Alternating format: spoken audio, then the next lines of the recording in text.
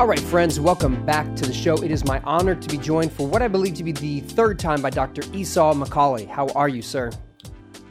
Thank you. I think this might be the first podcast that I did 3 times. So I don't know what you get for that. Maybe you're just tired of me after this will be the last one. Yeah, no, I'm not saying you're coming back. Like, I'm not promising anything. Okay, yeah. But, this third and final. It's like a trilogy. Mm-hmm, it is. Rarely is like the sequel or the trilogy better than the first one. But I've got a feeling about this one. I have a really good feeling. We had you on early. We talked about like your dissertation stuff, right? Which one? Like, what epistle was that on? Sharing in the son's inheritance. Galatians. Okay, so Galatians, we got that. And then we had one like 6 months ago, and you told me that you had a memoir coming out. And we said we're going to do another one. Yeah, I did.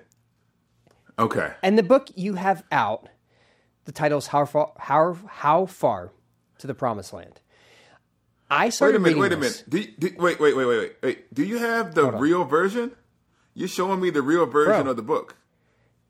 I don't even have that. Like, it's amazing that like you have the real version. I'm going to have to send some emails to people so I can look at the hardback. You're like flexing on me. This is ridiculous. Anyways, hopefully one day I'll get the real version too. I'm sorry. Go ahead. I'm just saying, like, I feel like you should put some respect on my name because your publisher clearly has by giving me a copy of this. Now, I also have the PDF, which I was like, I'm not going to read that. Give me the hardback, and I'm going to read this. And I did, and I was absolutely, positively blown away. I was a few chapters in, I was going, my guy Esau did something really special here. And I'm going to ask you a question that I had an intern ask me years ago. He asked me, Luke, if someone was going to play you in a movie, who would it be? And I was like, I don't know. I don't think about who's going to play me in a movie. And then so I asked my intern, I was like, intern, who? I didn't call him by his name. I just called him intern. I said, intern, I don't know. Like, who do you think should play me? And his response was, Luke, I think a lovable, I'm not going to say the word he said, like jackass, a lovable jackass should play you. And I was like, when do we call our bosses a lovable jackass? Like, I don't feel like we should do that. Anyway, I'm traumatized by the question, so I'm still like struggling to ask it. But you wrote a book that is so good. It is a compelling story. It really wouldn't be beyond belief to me that someone would say, let's make this a movie. So if that did happen, who's playing you? Who is the lead in your life story? Well, one of the interesting things to say is that if they were to make a movie about this book, I wouldn't be the star because the narrative isn't focused just on me. It's focused on the people around me. So it's kind of hard for me to imagine who would play me in the book. You just Jesus juked me right there. Like you just Jesus juked me really strong there. That's what that was. It's true. No. I thought about who would play my mother. I can tell you that. Viola Davis should play my mother if they ever make a movie. And Denzel Washington can play my father. And so I thought about that. I've never thought about who could play me in the movie. But someone's asked me this question before. And I said, I'm putting it out there. I don't believe that the universe has any power. I believe that God has power. But but if they do make a movie of it, Viola Davis gets first dibs on my mother. Isn't there a rumor that Michael Jordan said something about that with like the Nike movie that just came out? Like Viola Davis played his mother. And I think he said something like she has to play. There's some condition about her playing the role of his mother. So, I mean, dare I say you're in rarefied air? You're being very kind to me. I appreciate it. Okay, so we're right there. Okay. I know you as a scholar. I know you as someone who studied under Tom Wright, which is like a big deal in my book. When I first had you on the podcast, where were you teaching? Was it Rochester? Rochester, New York, at Northeastern Seminary. Okay, when I first heard like Northeastern say, "Hey, talk to this guy," he's studying under Tom Wright. I was like, "Okay, that's legit to me." I know you as someone who helped teach us about Lent, and you like beautiful little book on that. I loved it.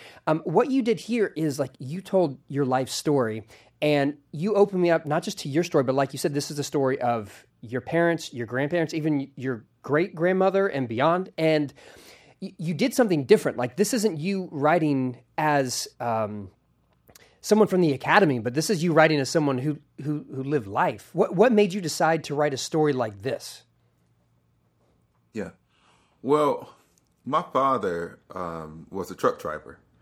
And in 2017, I'm from the South, I'm from Alabama. In 2017, he died in a single car accident in California, far from everybody that he knew. And when his role as a truck driver was kind of indicative of the role that he played in our life, because for most of my life, he was away. He left us he abandoned our family when I was quite young. And when he was around, he was violent, and he suffered from addictions and all of those kinds of things.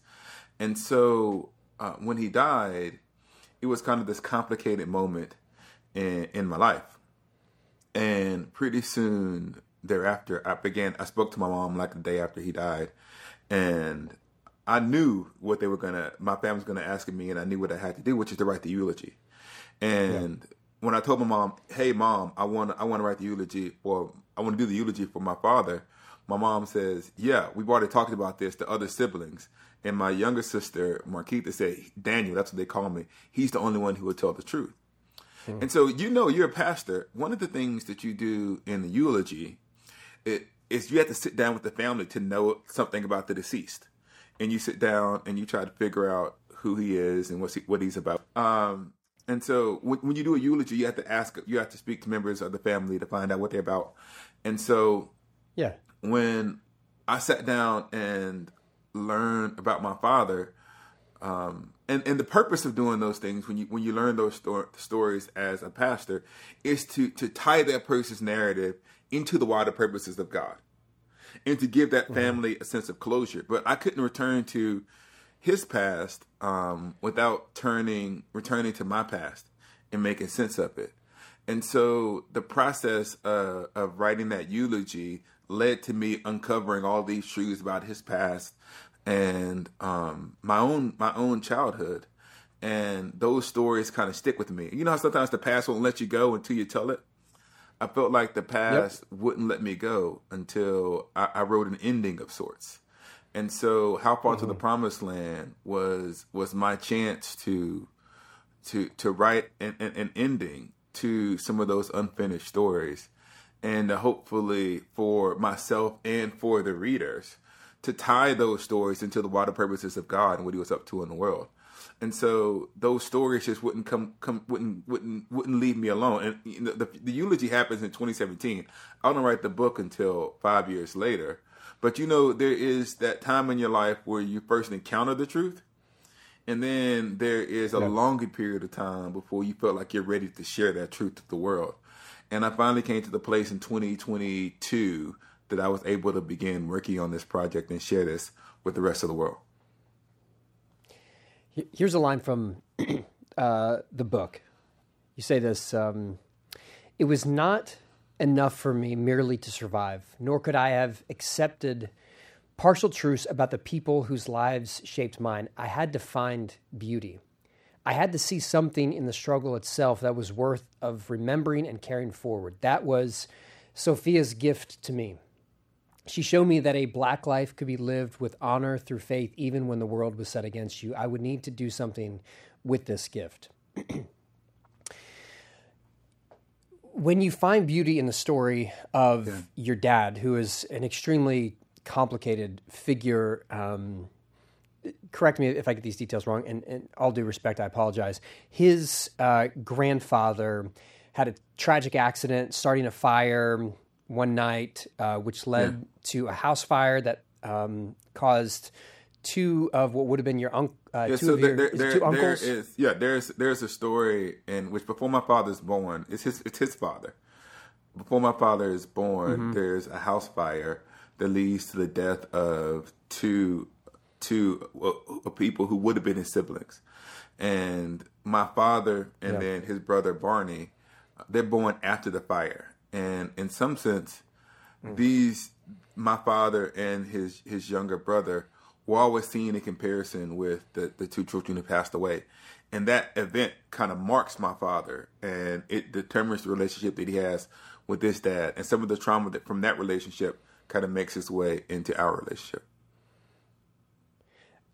And the dad, and again, correct me and forgive. But it seems, as you wrote the story, I heard that the man that was raising your dad and his sibling, who was born after the fire, was a different man than the dad who was raising the others. The grandfather your grandfather was this beautiful story, like heroic, like did amazing things, kept the family together, went through adversity, and then this like grief of not only losing the two children but having to carry the weight of what he believed to be responsibility for these lives being lost. He just seemed like a different person after. And so he has a different, right? Is that fair? Yes, it is. That's one. And so you're, go ahead. But you're like, and so he grows up and your mom meets him and there's like this really awful thing, like this boy's trouble, don't want to be around him, that sort of thing that he learns as a kid. And so even you hear these stories about your dad's addiction and being in and out of the home, like you have a line in the book where you go like heroes and villains don't just exist, like they're made, they come from some story. So one of the things that I'm trying to get at in the story, which I think is true of the human experience, is we're both responsible for the things that we do, and we're shaped by the world around us. Yeah. And I think that too often we slide into one or the other. Yeah. So when I'm a kid, it's easy to think of my father simply as a villain because of the things that he did in our family. And in some sense, he did villainous things. He was the one who abandoned us. He was the one who stole from our family during the heights of his addiction. But he was also someone who had his own life significantly altered by trauma. And so I guess what I want to say is that we live in this world where we want different parts of society wants to simplify our stories into one or the other. In one story, we have no agency. We're only the product of the things that happen to us, and what we do doesn't matter. Or the people who are all personal responsibility. Well, no, you are responsible for what you do. And that isn't just related to our past trauma. It's related to race in America. It's this idea that either there is structural injustice, and structural injustice explains all of the problems that afflict us as people. Or there is individual responsibility, and all of the problems in the world can be explained via those things. And so what I was trying to get at through the course of How Far the Promised Land is the ways in which those two things intersect with one another. And how understanding the complexities of people's narratives doesn't absolve people for the things that they do. They put those things in a context. And so this slow unfolding in the narrative of an increasingly complicated person who emerges across the book is intentional because it reflects my own development. And so there's three parts of the book. Part one is mostly my perspective on the story as a child, as I experienced it. Part two is kind of the looking at that same set of circumstances from a different angle. And so I hope that the reader allows me to be that cute, but it's what I was trying to convey in the narrative, the complicated stuff about my father. So this is the reason why I don't tell you some of the stuff that you just talked about. I don't tell any of that story until the second half of the book, because that's how I found out about it. I had that experience as a child, and then the other parts of this narrative I learned later as an adult. Sorry, I should have said spoiler alert, but listeners, go get the book, read it. You're going to be happy that you listened to my advice anyway. So spoiler alert there, my bad. But there are so many layers to this, and like you said, you're learning this information as an adult who has to do the eulogy for your father. Yeah.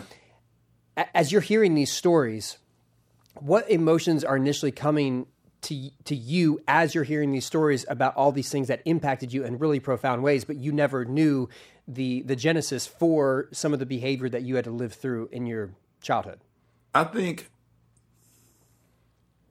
one of the things, so the book itself is structured around the eulogy.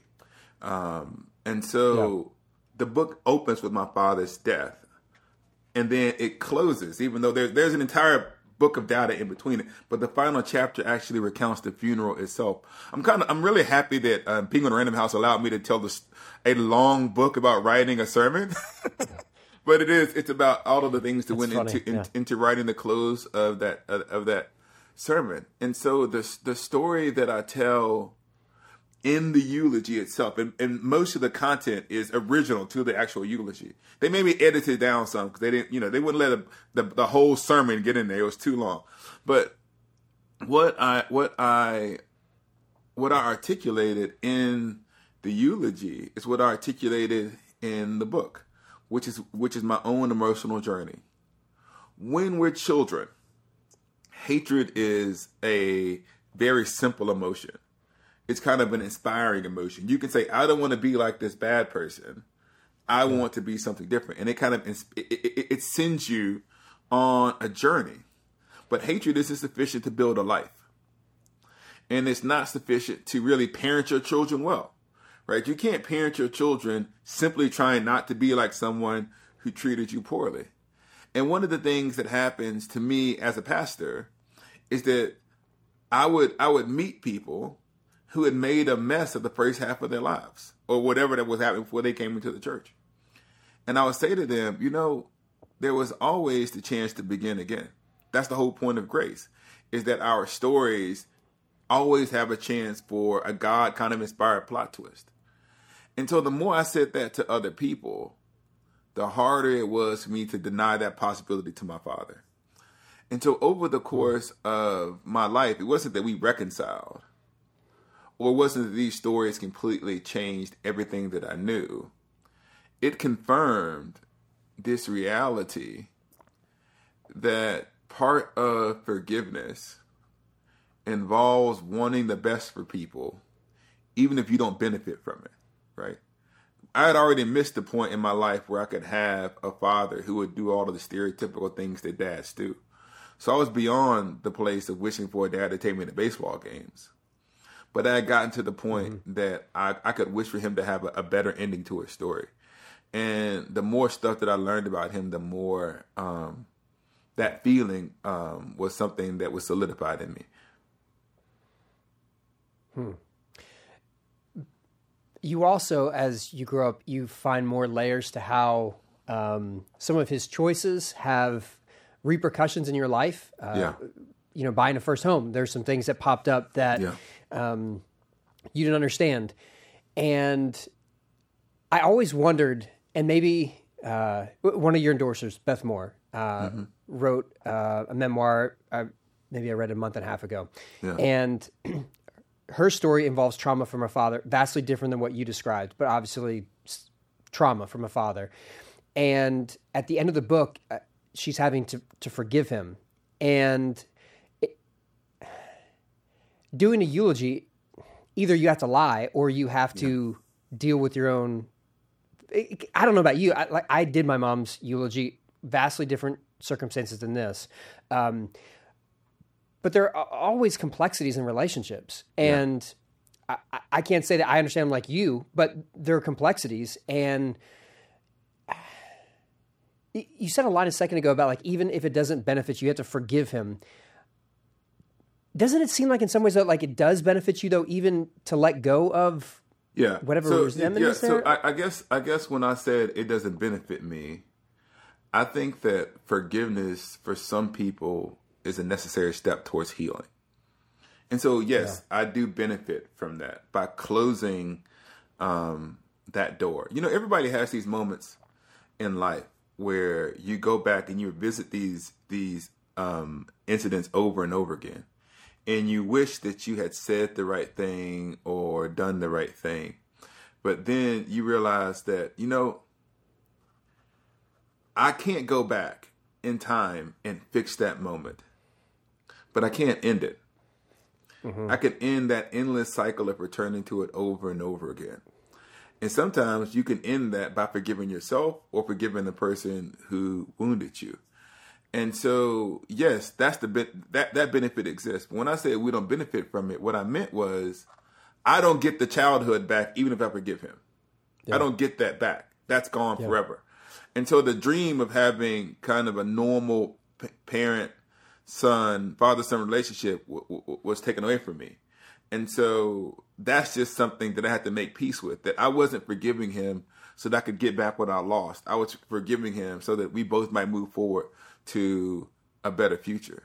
And you're right. When one of the things that at least when I talk about a clergy person doing a eulogy, is that we make vows before God to tell the truth, right? It's like the whole truth and nothing but the truth. And so we can't lie and just simply be nostalgic and paint a picture of the person that didn't exist. And so one of the book opens with the Pharisee and the tax collector, because it's actually the passage that I use in the eulogy. And the Pharisee and the tax collector, it's this famous Bible story where, there was the Pharisee who says, thank God I'm not like everyone else. And then the tax collector comes in and he says to me, Lord, have mercy upon us. Have mercy upon me, a sinner. And that's the tax collector's major confession. Can you hear me? I feel like am I cutting in and out? Yeah, you cut out like twice. I don't know if that's the Holy Spirit. I don't know if it's like my internet says that it's really good. I don't know what's going on.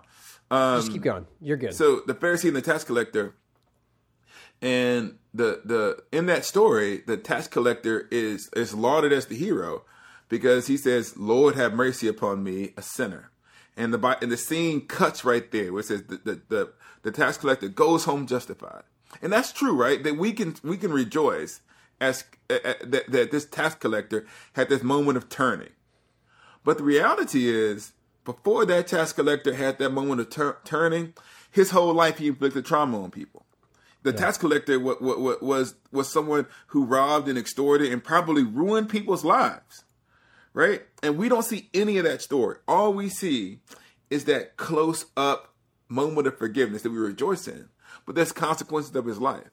And so one way of looking at the book is, well, what happens to the people who were affected by the tax collector's sin before he repents? And so if you're going to actually tell the tax collector's whole story, you would talk about that moment of repentance, but you would talk about the life they did that beforehand. And so in the eulogy, I was attempting to do both of those things. I was trying to show the places in which my father's life makes a turn towards the living God, but also the ways in which his actions create consequences that echo throughout our family's lives. There's a lot of layers to your family, and there are a lot of people whose story are extremely compelling and interesting. Is Sophia, who would be Sophia's gift, she's prophetic gifts, which I'm curious as someone who's studied under Tom Wright, how we make sense of someone who has prophetic knowledge of the future in very substantial ways according to your family's tradition. My Pentecostal friends are like, yeah, I'm all in on that. It makes perfect sense. How do you reconcile the story of a woman who could accurately prognosticate, a pregnancy, a child, like these sort of things? Where does that fit in with your So one of the things that I tried to do was respect the people's stories as they told them. And so the way that my family talked about Sophia is that she had to get the prophecy. And that God gave her the ability to predict these things are going to happen in the lives of our family. And she was a deeply Christian person. She knew the Bible back and forth, even though she was illiterate. She would just quote the King James. The King James would just enter. And she would just talk. She would pray to God. She would have the Bible in her hand, looking it back and forth, praying to Jesus, even though she couldn't read the book. And so what I want to say is, I don't know where she got that gift from, but I do want to maintain that the things that she heard from God in her prayer life had a tremendous impact on our family. And I don't know if our family's that's such an understatement because there's a story where she has a gun in her hand. You can't tell the story. I can't tell that. You can't tell the story. Bro, leave something on the bone. I would say there's a moment where Sophia's gift and Sophia's encounter with God has a tremendous impact on what my family becomes. And they're like, there's two stories that involves a gun. That involves a gun. It involves a gun. Listen, okay, then put it like I already said that. I already put that out there. Let's just finish it. It involved a gun, hearing a word from God. Listen, if you were like, that's what I'm saying. If you were watching Endgame, you wouldn't say, "Hey, dude, guess what? Thanos at the end, they come out of the thing. I can't hold it. Like, just wait. Hold on. Just but wait. They do show you. They show you some stuff in the trailer. I'm just trying to give people a little bit of trailer. I'm just saying, there's a gun, and she hears a word from God, and it changes the life of your family. Yes. That's all I'm saying. That's all you're saying. That's chapter 1. That's all I'm saying. That's it. Yeah, I didn't say it's on page 90. I didn't say that it is on page 90, but I'm not saying that. You're not saying that. Yeah. No, it is. It's like, it's funny because they want me that, these stories are precious to me, and they're precious to my family. And it's so weird because they make sense within the context of a narrative. And I want the reader to have the same kind of emotional experience I had when I read the story in full. And so forgive me for being protective. It's like, I should tell you enough to make you want to experience it, but then I want you to have that sense of wonder. Actually, the interesting thing is the first chapter that I wrote in the book is actually Sophia's gift. It's the chapter that deals with her story. And it's a story that deeply affects me because she begins life as an illiterate tenant farmer. And she works her way up to begin to build a life for herself, and then some things happen to her that are complicated and I think fundamentally unjust, that send her life in a different direction. But nonetheless, I feel like her testimony still echoes. It echoes down. It echoes in me, and so I just want to give her full moment of glory for the reader. Yeah. Well, no more spoilers on Sophia's story. But you find yourself okay to let the story, as it's affected and shaped the life of your family, be, even if it might be outside of the theological framework, which maybe you read Scripture and understand the work of the Spirit. You're good with that. How do you get to that place? I'm not anti-prophecy. Okay. I think that my family may attribute that prophecy to things that I wouldn't attribute it to. But Sophia attributes the prophecy to, like, God. There's this thing that's common in certain Southern cultures. It's called being born with a veil. It's like a small membrane that covers the face of a child when it's born. And so the legend has it that Sophia got her gift of prophecy from there. And I don't agree with that's where it comes from. I don't feel like God puts a veil over certain kids and they have these mystical gifts. But it doesn't mean that God doesn't communicate with people. I guess I'll put it this way. I wouldn't necessarily recommend people following stars to get to Jesus, but the Magi managed to do it. And so God isn't limited by what makes us comfortable. And I want to say that I believe that God worked in and through her life. It's the same thing that you hear about people who are in closed countries who encounter God in dreams and visions that may be outside of what is normal for us. And so I'm very careful, unless it's like anti-biblical, to immediately discount something that just because it's different than my experience. Well said.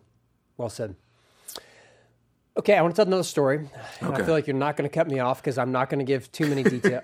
I don't know. I feel like just let me do part of this. Let you cook. I'm going to let you cook. Let me cook. Let me cook, okay?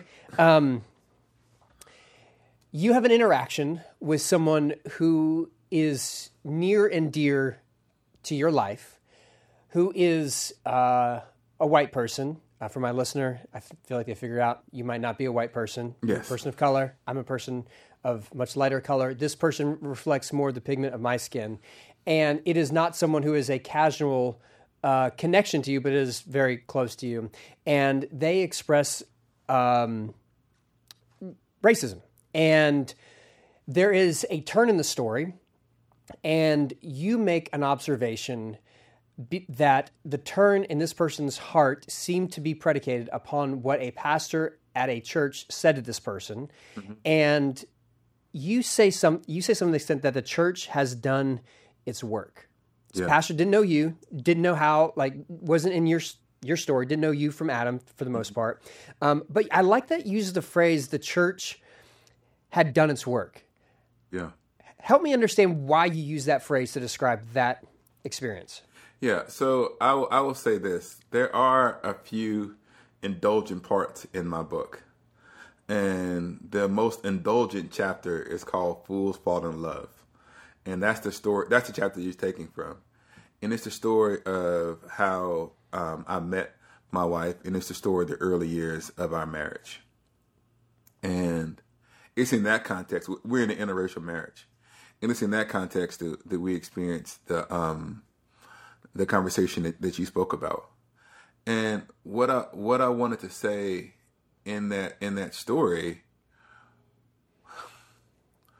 was this idea that sometimes God takes us to unexpected places and reveals his goodness in ways that we might not expect.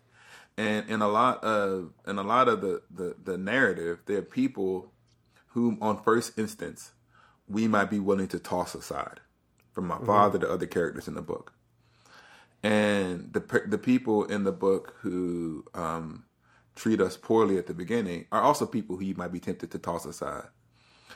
But over time, they change. And they come to this better understanding of what God is up to in the world through the work of a local church outside of our own direct intervention. And so one of the things that I'm trying to get at is in Christianity, in the church, we are sometimes too quick to write an ending to a story that God hasn't finished yet. And that it is important not to minimize the mistakes or the wounds that people inflict upon us, but to have a God-inspired confidence that none of these stories are over. And then sometimes, not all of the time, but sometimes, God can do things that we don't expect through people who have no idea. And so one of the things I would say that, and this may be important to any pastor or clergy who listen to us, there are people for whom they're never going to listen to anything that I say. I'm never going to be invited into rooms where important decisions and ideas about race and injustice are formed. And it might be someone who pastors in an all-white context, and they may think, well, what do I have to say about diversity or equality or justice given my community? Mm-hmm. But the way that you teach and lead your people leads them back into the world. It affects how they engage their coworkers. It affects how they engage the people who may work under them. It affects how they engage the world.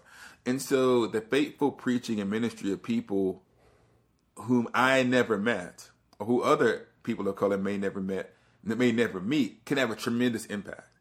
And I think that is a hidden glory in the church. It's the kind of work that people don't see or don't hear about, because people hear about me because I'm a black person, I talk about race.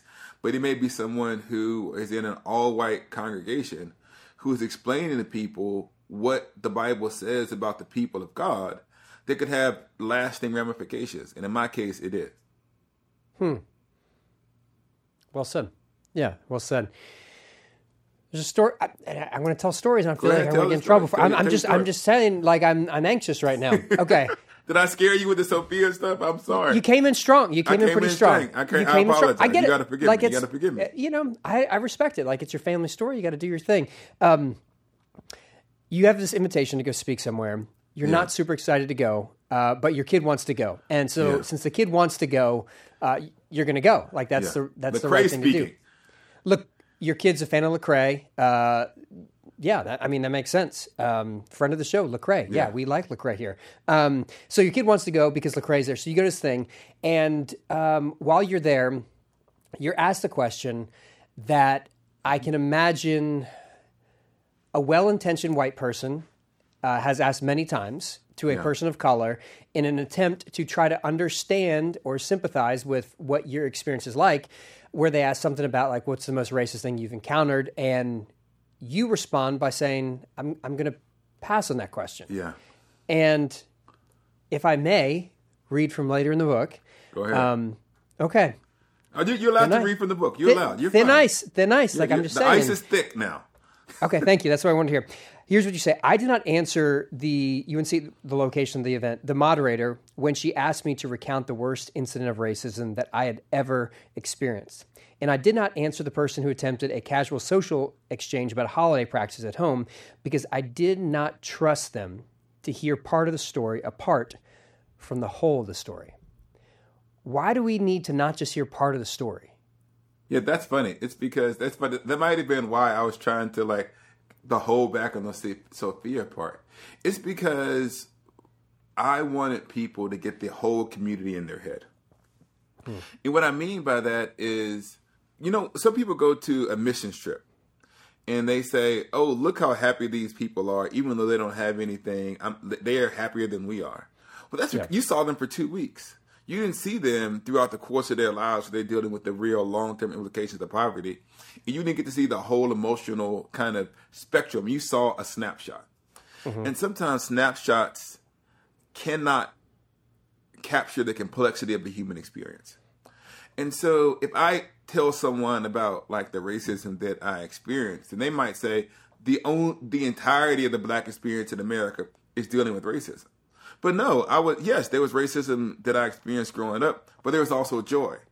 And if I tell you about the joy and I don't tell you about the racism, and you think that everything is okay, that, life is joyful. If I tell you about the racism, then you don't see the joy. And so I wanted to put the joy and the pain together so they were always in the conversation with one another. And the same thing about kind of the stories or the events that happen in the book. There are these things that seem very miraculous and they're kind of fantastic and you'll be drawn to them. But what I wanted the reader to see, though, is how that moment reveals something about how God was working in the world. It's almost like when you are a pastor and you're giving a sermon illustration, you don't want the sermon illustration to swallow up the sermon itself. And so what I wanted to be able to do for the reader is you can't understand racism in my own life without also understanding poverty, without also understanding the ways in which we're also involved in the things that happen. We're not just passive people who receive injustice, and without joy. And so I felt like it was these stories that we have, if we're not careful, don't do the work that we need them to do. Mm-hmm. And I thought that the only way for my story to do the work that I wanted it to do in the world was to tell the whole of it. And so that's the reason why. And it's almost like, that's the reader. This is the real question. This is the hard question that you deal with when you share something. Does the reader deserve your vulnerability? Yeah. Because sometimes when you're vulnerable, they can use that weakness against you. They can use that weakness to harm you. So if I say, here's this racist event that happened to me, and then someone says, well, I don't believe it, or there's another explanation, then all of a sudden your vulnerability, you're now open in front of the world, in front of the listener. And so you're at real risk. And so what I wanted to say is, rather than allowing one small snippet to be the context within which you judge Black life in America, here's a multi-generational epic that might help a little bit more. Yeah, and it definitely does. It definitely puts more backstory into who you are. I told you this before we started talking. It feels weird to talk to you now.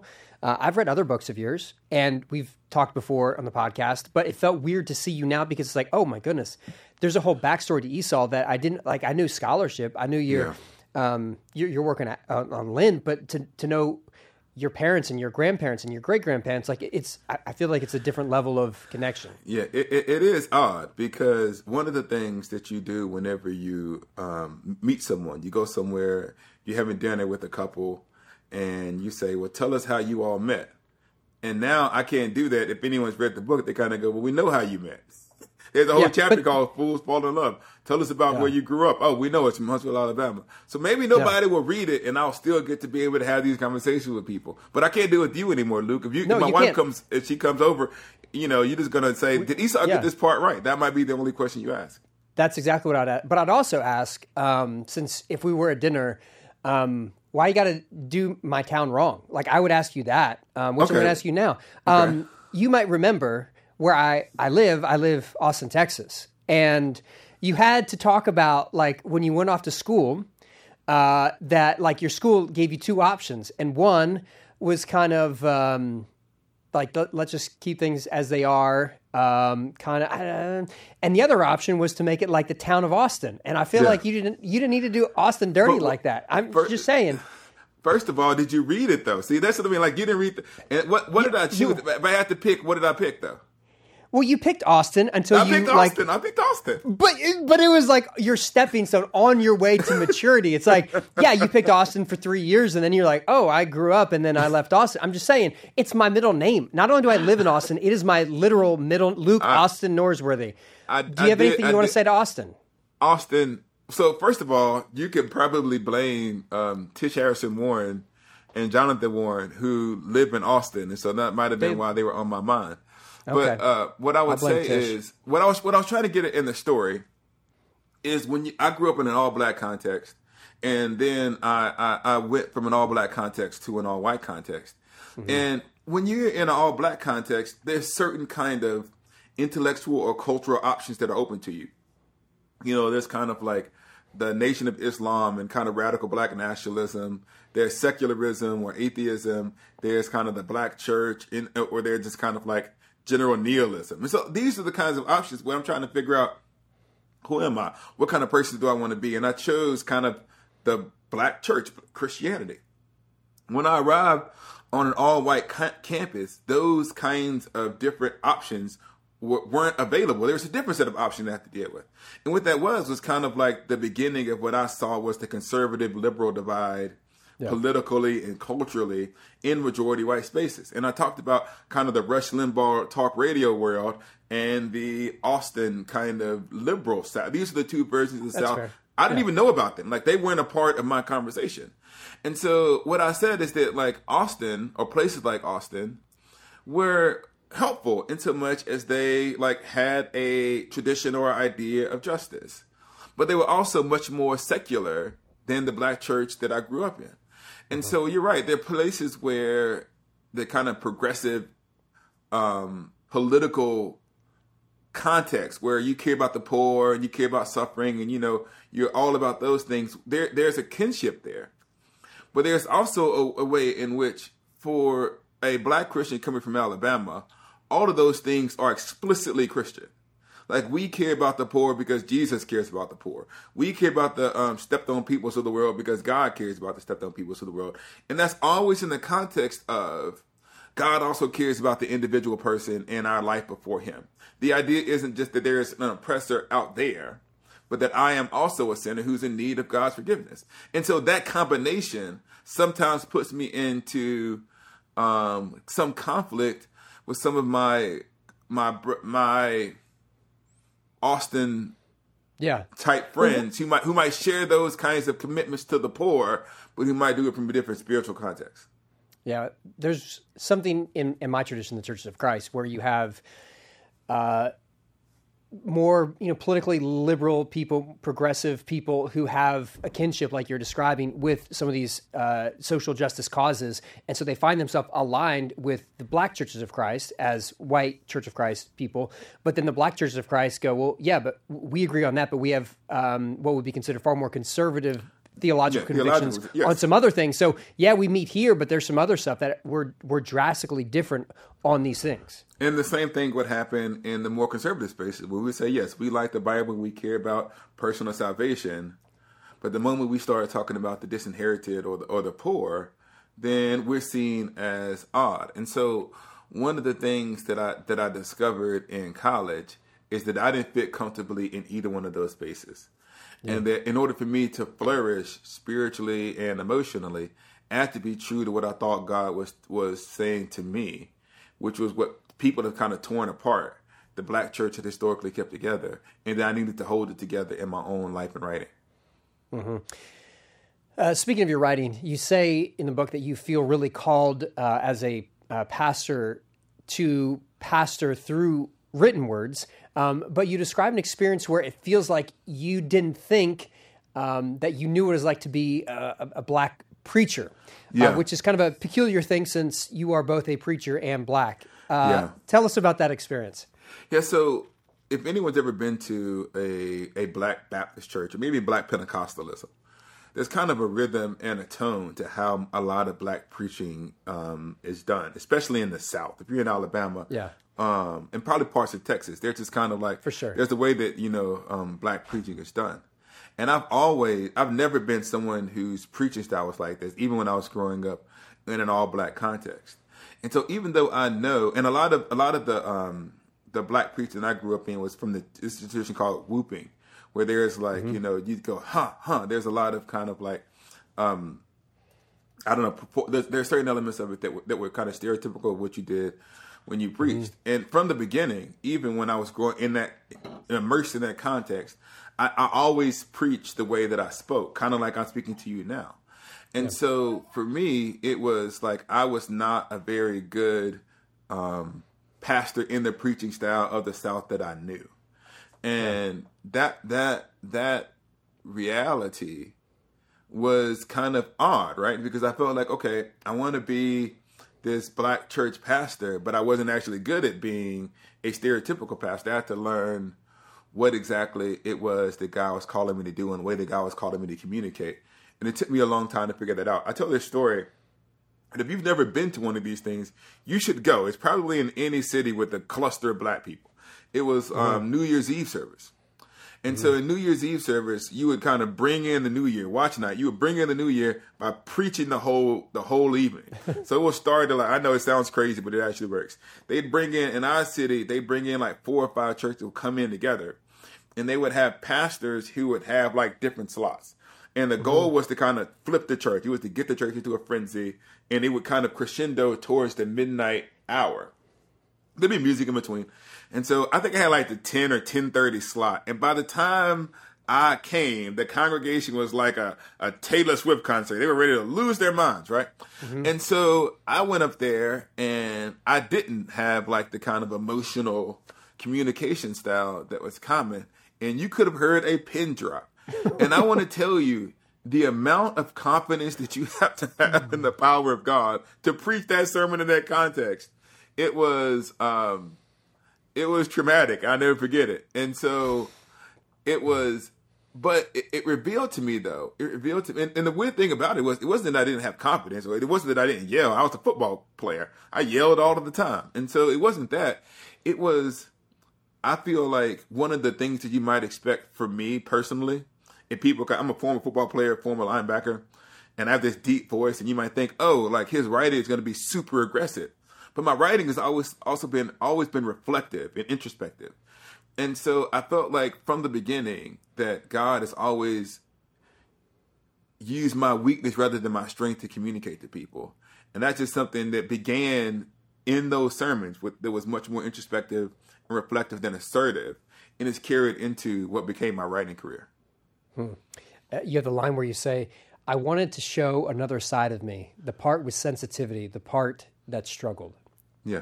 One of the things, if you don't know, this might not have been a thing in Austin, but in Alabama, they had this thing that whenever you took a picture, you get like 5 black guys in the picture, we're all like mean mug the camera. So there wasn't any smile. Sure. You was kind of looking tough. And I always thought, that's a little stupid. I'm going to smile. So I was like, I always had this big smile on my face as my way of saying rebelling against this kind of, before toxic masculinity was a thing, before we knew it was toxic. The people I work with just celebrated my birthday like literally an hour ago. And they made them all wear black shirts because that's what I wear every day. And they said, let's all get a picture. And someone literally said, okay, no one smiled because I guess I don't smile in pictures, like I me mug or something. So I'm going, all right, that's thank you for referring to that as like, toxic masculinity. It's okay. It's okay to be happy. Okay. It's like, I cannot believe someone is etching this picture of me forever in time. So I got to look like I'm upset about it. It's okay. Yeah.